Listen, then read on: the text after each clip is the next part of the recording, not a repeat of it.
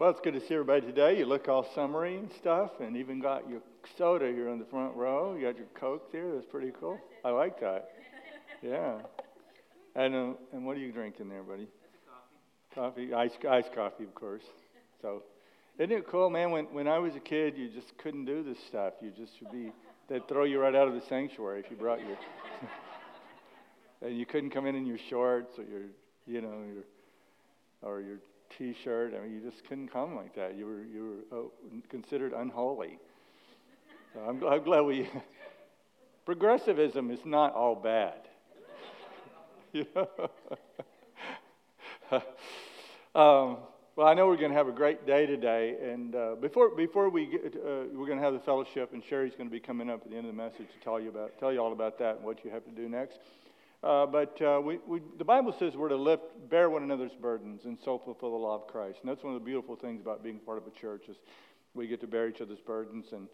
And many of the burdens we bear we can't talk about from the platform because they're personal, stuff like that. But Lisa Scholl, her father passed away this week. And many of us remember Jeremy LeClaire. Some of us, not many, but some of you remember Jeremy LeClaire, who was in our youth group for a long time. And so this is their father, and they're down in Greenwood, South Carolina this morning, and just talked to her on the phone a little bit ago. So we're just going to stop right now and have a word of prayer for the Scholl and LeClaire family. Father, in Jesus' name, we pray, Father, that you would bring comfort. The Holy Spirit has promised that you would be a comforter, and I pray, God, that we know that he will show up. We just pray they will be able to see him and feel his presence as he shows up in that the Blythe Funeral Home there in Greenwood, South Carolina this morning.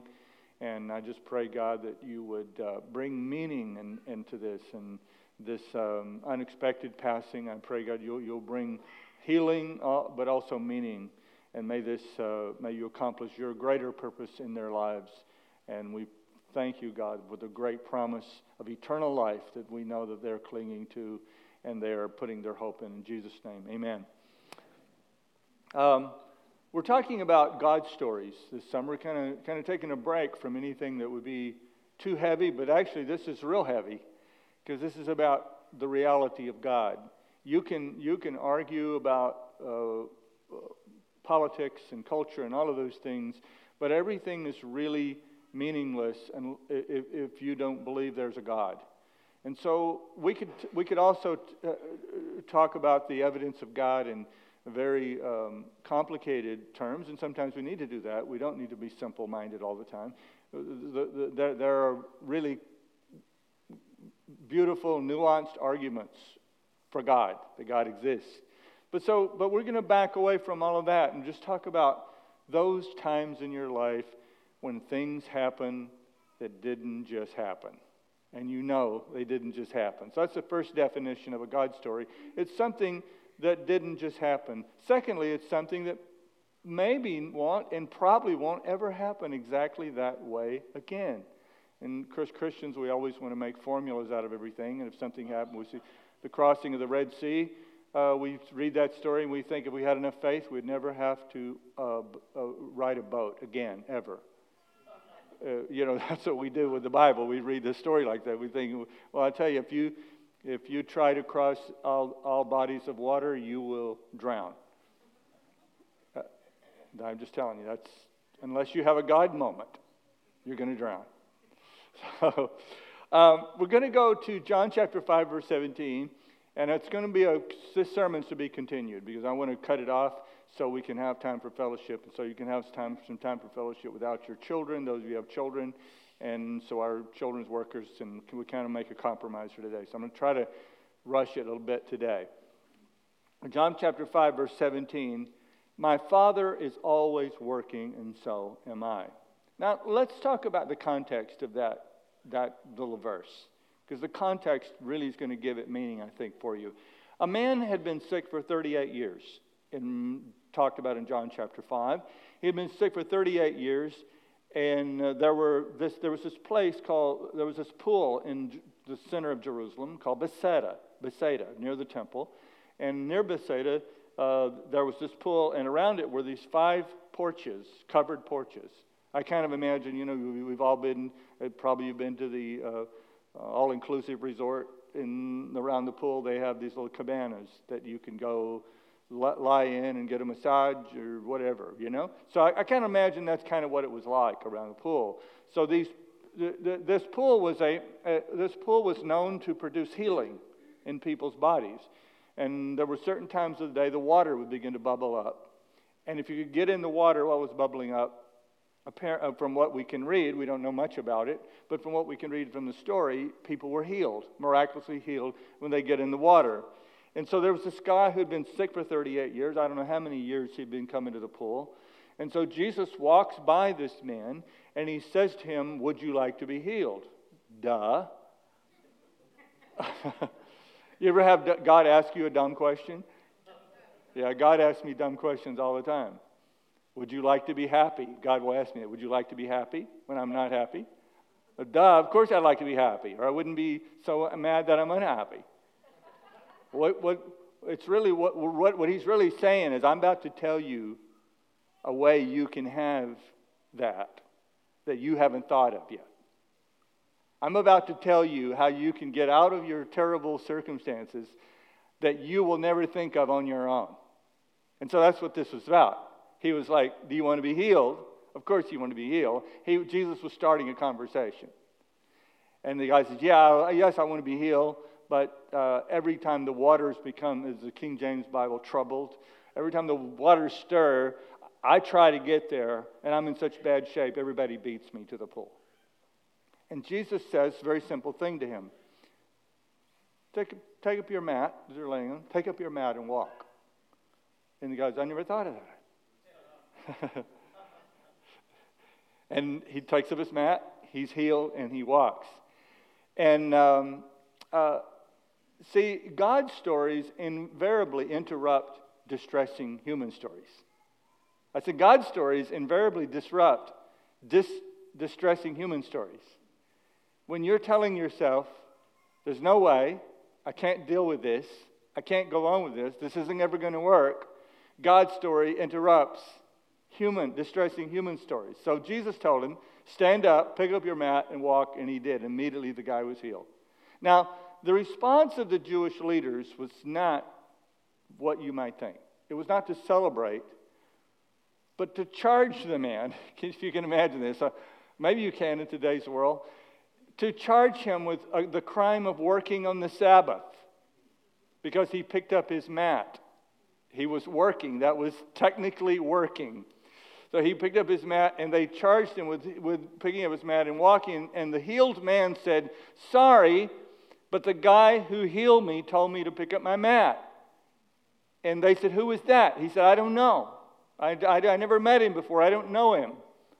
Later, Jesus goes to the temple looking for him and said, hey, friend, you need to stop sinning or something worse is going to happen to you. This tells us there's more to the story than we can even imagine. Something about this guy's lifestyle was helping probably to make him sick. At that point, he went and told the temple leaders, hey, this guy that healed me, his name is Jesus. And the Bible says, this is amazing, in John chapter 5, verse 16, the Jewish leaders began harassing Jesus for breaking Sabbath rules. It was at this point that Jesus said this most remarkable thing that's in my text. In response to their charge, Jesus said what this story illustrates. My Father is always working, and so am I. This story defines what God working in our lives looks like. That's why this is a really important story, because it defines what God working in our lives looks like. So a man needed direction on how to be healed. He needed direction on how to live a healthier life. Maybe you're here today and you need some direction about how you can quit hurting, how you can stop hurting. How many of you would like that in your life? You'd like some direction. How can I stop having so much pain in my life? How can I stop hurting? And how can I live a life that will avoid unnecessary suffering? You know, Viktor Frankl, he said that necessary suffering, when you bear it with necessary suffering, you're being heroic. But when you bear with unnecessary suffering, he said, you're not being heroic, you're being masochistic. And there's a big difference. Jesus doesn't want us to be masochists. Jesus does not want us to suffer unnecessarily. I don't want anybody in this room to suffer unnecessarily. We need to eliminate all unnecessary suffering. You know? If you're wearing clothes that are too tight, go get some looser clothing. Don't wear clothes that are too tight. If you say, but I look good in it. Well, who cares? It's painful.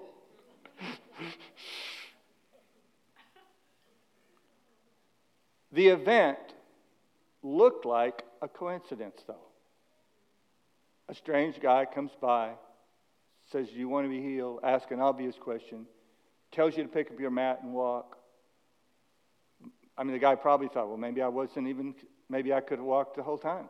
Maybe I wasn't even healed. Maybe I just could have walked. I was just too stupid. Maybe that was a problem. I was just stupid. I lay there and I knew I could have walked. I don't know. I think of funny things when I read the Bible. But, however, in one sentence, Jesus destroys the idea that we can label everything not attributed to our own effort as a coincidence.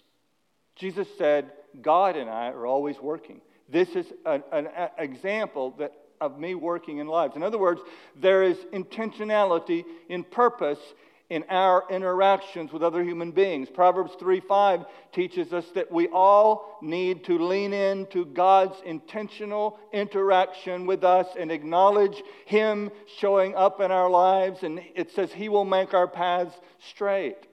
So that's what this sermon is about today. It's about how can you increase divine coincidences? How can you start to have more of them? I'm only going to give you one point today, and we'll finish it next week, of how you can begin to increase the God moments and the God stories in your life.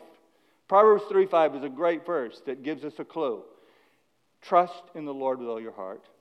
Do not lean on your own understanding. In all your ways acknowledge Him, and He will direct your paths. The guy had this coincidence happen.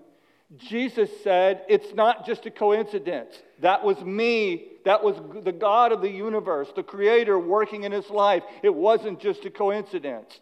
It says, He will make your path straight. Now think about that for a minute in Proverbs, that scripture I just read.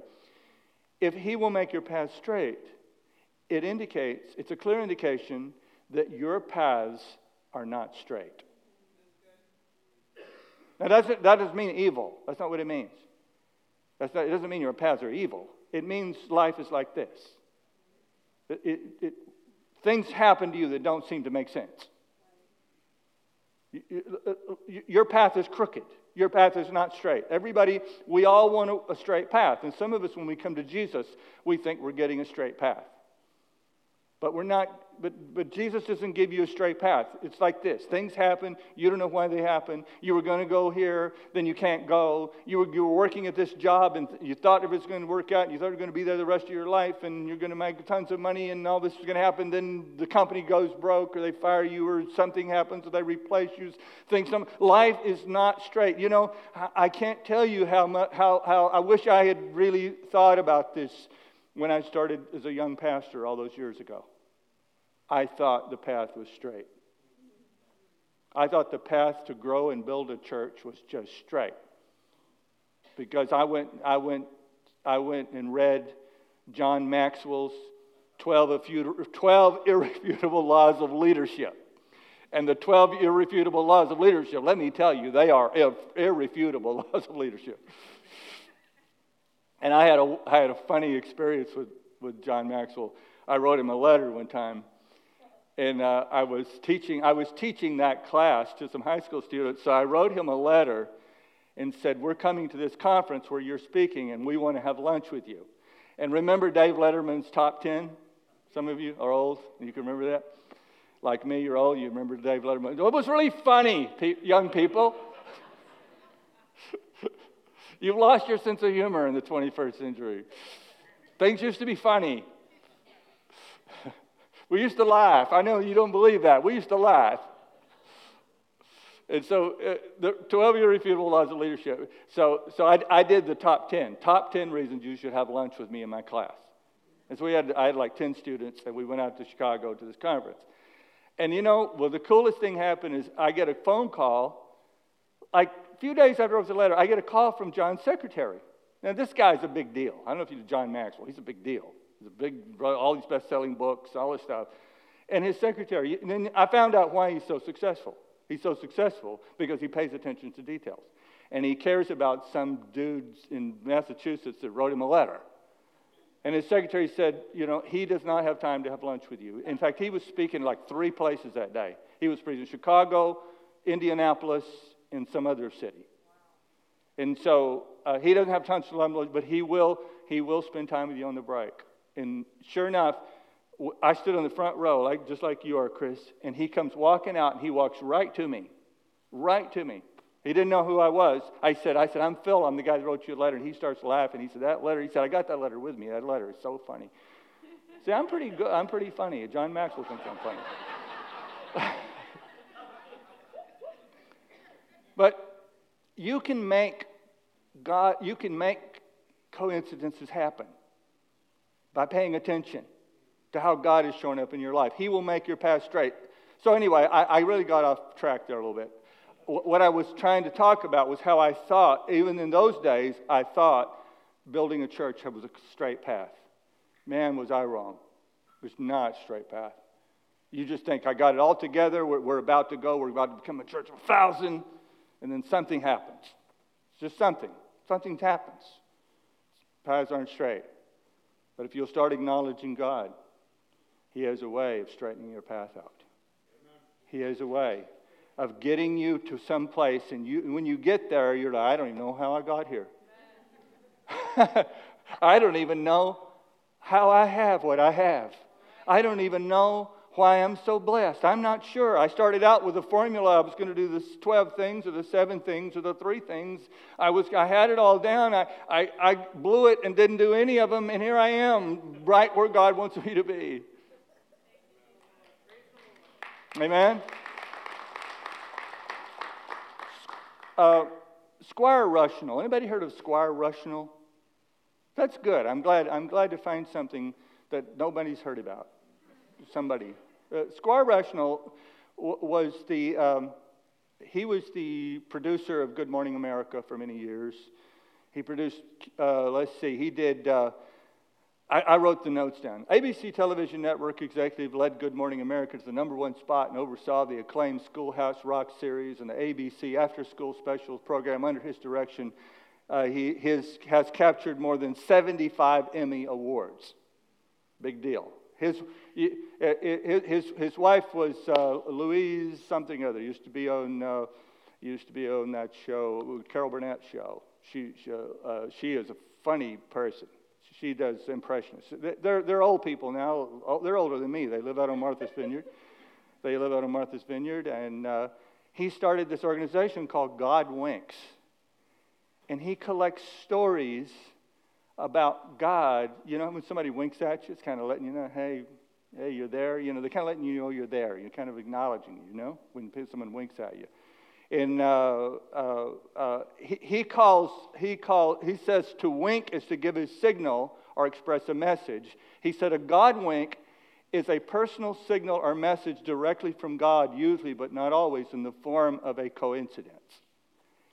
So I'm going to let Squire Rushnell, Pat Robertson said he's the best storyteller since Mark Twain. So I'm going to let Squire Rushnell tell you a story of what he calls a God wink. Have you wondered, how do I get more God winks? Those little coincidences that aren't? Well, after a decade and a half of studying God winks, I've noticed that certain principles always emerge. And one of them is that God winks happen more often when you step out in faith. What does that mean? Getting out of your comfort zone, speaking up when it's not your nature.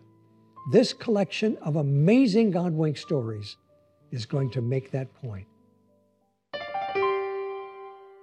Tim Jones, a pastor, was having open house at his church. He set up the music and blared out his favorite song, So Mercy, by the Gaither Vocal Band. So mercy. Now, what he didn't know was that out there among the crowd was a guy by the name of Don Herbert who also loved that song.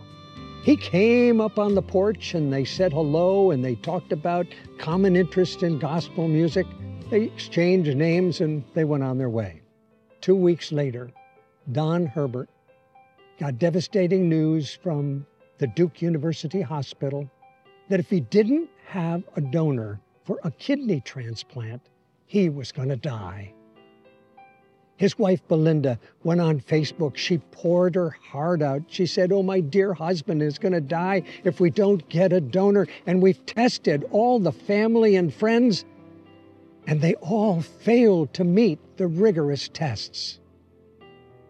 At that very moment, Tim Jones was on Facebook, and somehow or other, Belinda's note popped up. He was drawn to her note. He felt her heart, and something inside him suggested that he should try to reach out and help. Maybe he could be a match. The first God wink, the blood was a match. So that sent him into the arduous testing that took several days over several weeks. Here's what they found out. Tim Jones was a perfect match, a 1 in 20,000 match for Don Herbert's kidney. Wow. Weeks later, their dual surgeries were scheduled. Here's how it would work.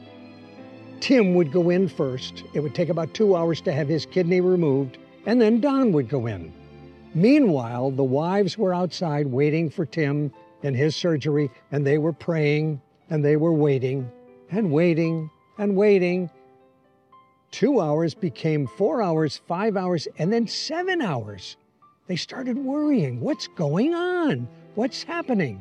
Eventually, the doctors came out and they whisked Don in for his surgery, and they explained that when they took Tim's kidney out, they found hidden behind it an aneurysm, a deadly aneurysm, which is like a balloon expanding, which is more like a time bomb. It is, when it goes off, it is almost always fatal. But because he had performed this selfless act of kindness and had his kidney taken out for a friend, they discovered the aneurysm and they were able to get it in time. The doctor said, "Tim, today you saved Don's life, but in the process, you saved your own." And then there was another God wink. It was in the So Mercy lyric that they hadn't noticed before. Here's what it says. If you ever reached to help a friend. If you've ever reached to help a friend, the hand you help may lift you up again. Ha! How about that?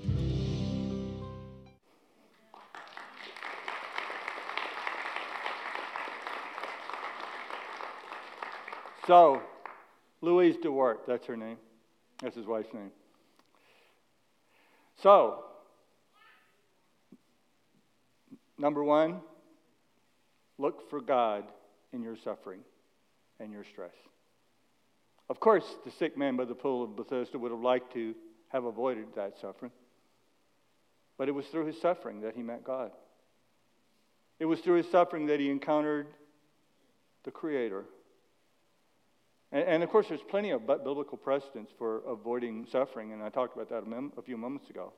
There's a whole book in the Bible called the Book of Wisdom, the Book of Proverbs, and that whole book is really about a conversation between a man and his son about how to avoid unnecessary suffering through virtuous life, a premeditated life, a God-honoring life.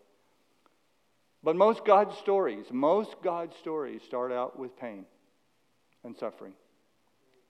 The Bible says in Proverbs 34:18, God is close to the brokenhearted. Now, that scripture tells us two things. It tells us the obvious, God is close to the brokenhearted. But it tells us something else. What do you think that is? Think deeply. Get a thinking headache for a second. It tells you that sometimes in your life you're going to be brokenhearted. There's no fine print in the Bible. It's all there. As I told you, I've talked about this. One of my God stories is that evolved into many God stories. When I was diagnosed with prostate cancer and went to breakfast with the two pastor friends that I've been meeting with for years. And I told them for the first time, and I thought they would feel sorry for me. They didn't. Dennis, who's staying out here in the motorhome, said, I can't wait to see. He's got a big smile on his face. He said, I can't wait to see what God is going to do with this. That was the first thing he said. Boy, that was what I needed, really. Because I met God. I had so many God moments through that process. It's I always joke and say, and you've heard me say it already, if you've been around here, I always joke and say, I wouldn't take $1 million for the experience, but I wouldn't give you 15 cents to do it again. So, you've been sending me some God stories this week, and I really appreciate it. Please keep it up. Please send me some more God stories. On our website is a link called God Stories. It's called Your Story Matters. And if you look on the right side, it's kind of hard to find. If you look on the right side, there's this 3 little lines. And if you put your cursor there and click it, it opens up a bunch of stuff. So go there this week and give me a story. I'm going to use as many as I can during this series the rest of the summer. Amy Stevens writes, February of 2019, my dad called saying he was having some health issues and thought it might be a good idea to go to the hospital. I rushed over and picked him up. And it turned out he was in congestive heart failure due to an arrhythmia. He was admitted to the cardiac unit, and I was scared to death. They drained 13 pounds, yes, pounds of fluid off of him that night. The best day, they tried a procedure called a cardioversion to try to get his heart into normal rhythm. It failed. Then they tried medication. It too failed. They scheduled him for a last-ditch effort of cardioversion.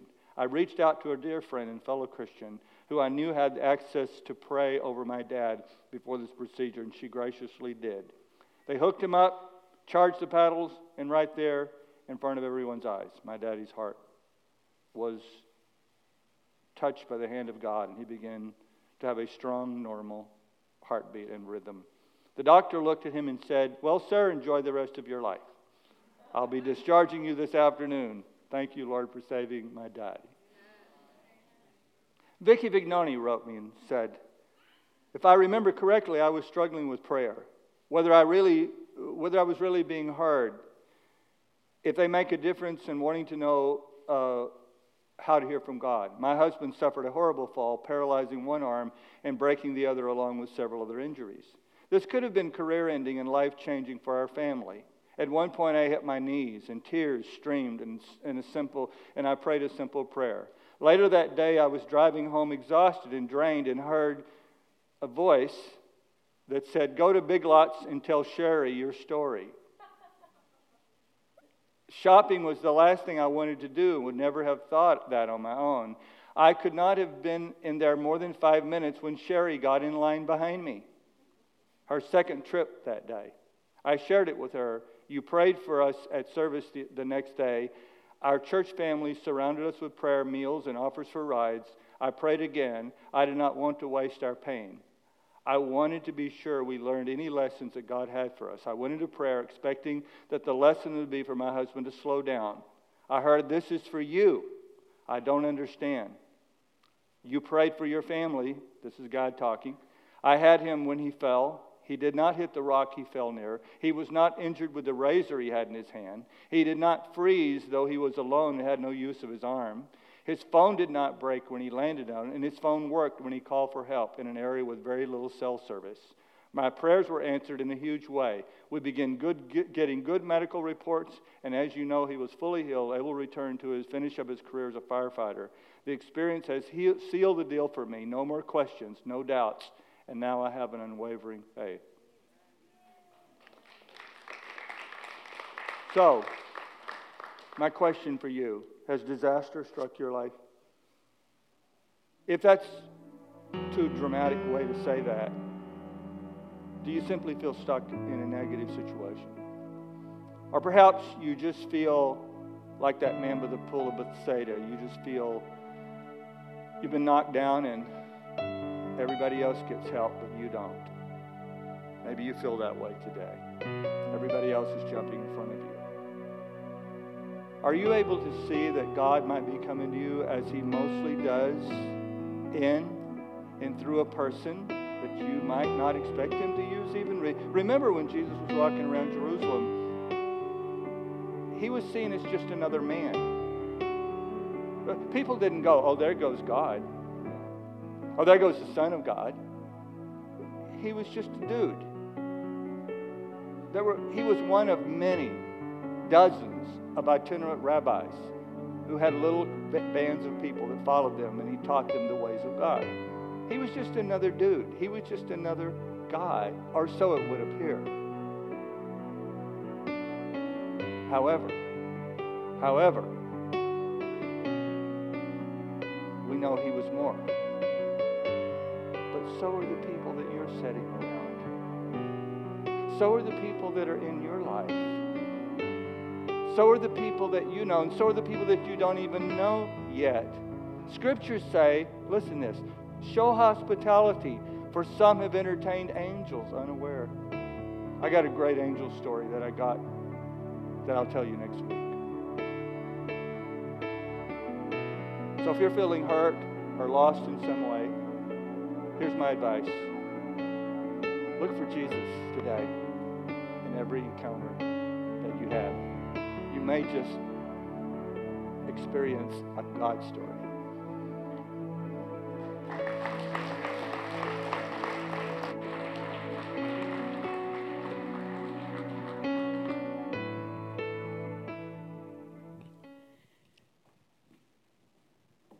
I remember that day that Vicki was talking about because I really hate shopping. And that day I had gone to Big Lots to pick up something that I thought was simple. I went there, picked it up,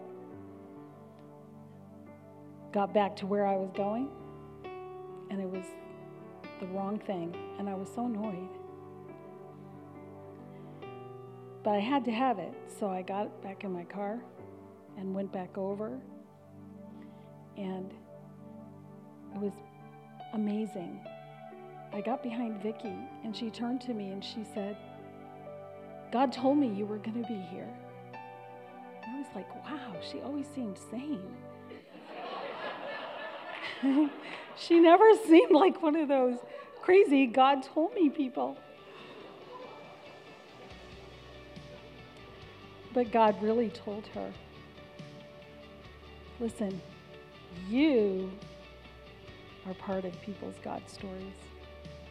How many opportunities do you miss by not just doing that normal, simple thing, being available to be a part of the stories that God wants your name to be included in? Every story that has God's name in it will also have a Sherry, a Vicki, Phil, a Colleen, Steve. He knows your name. Now today, we want to know your name. And so everybody's wearing these very brightly colored name tags. And one of the things that we're trying to make sure we make room for is a chance for you to know one another's names. We've asked you to do just 2 simple things today. Tell us your name, put it on your little name tag, and tell us something you enjoy doing. The purpose of today's time together is simply to make room for you to connect and celebrate others. You want to connect with and celebrate others. And also an opportunity for you to find out who you are going to do life with and how God has uniquely created connection, purposed plans. My dad was in the Navy, and when he was in the Navy, he did what a lot of people do that are kind of disconnected. He went to church because he was looking to find his people. And when he got there, he met someone who had come to know the Lord when she was 17 years old. And I don't know how old she was then. She must have been like 20. Mom, how old were you when Dad met you? 20. And, you know, they had an opportunity to connect. Dad was from Minnesota. Mom was from Tennessee. And their lives would never have cross-sected. Except they went to a building, and in that building they had an opportunity to take their shared heart, turn it into something which became the place where I was raised. 7 kids, 1 million foster kids. A place where a connection birthed many of your stories. How many of you have a Quentin Helen Matson story that's been a part of your God story? You can raise your hand in this place. You've had some lunch at their house. You've had something that has impacted your life because they've just been present and cared about what your name was. So today, I'm going to challenge you with this. Care about someone's name and what they love. It will revolutionize this place.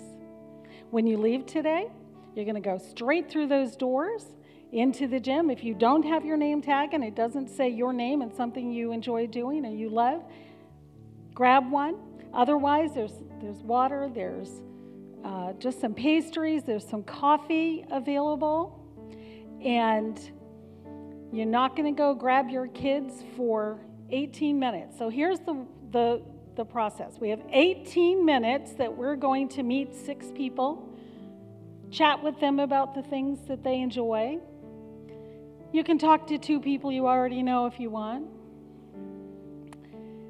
At the end of it, you're going to go grab your kids because we're not going to have our children's church workers that, you know, they have a particular time that they've done their program. If you have a Happy Place student and you want to grab them, and there is a space in the back in the welcome lounge that Megan has set up to make it a little bit easier for you to still fellowship and somewhere to park your kid.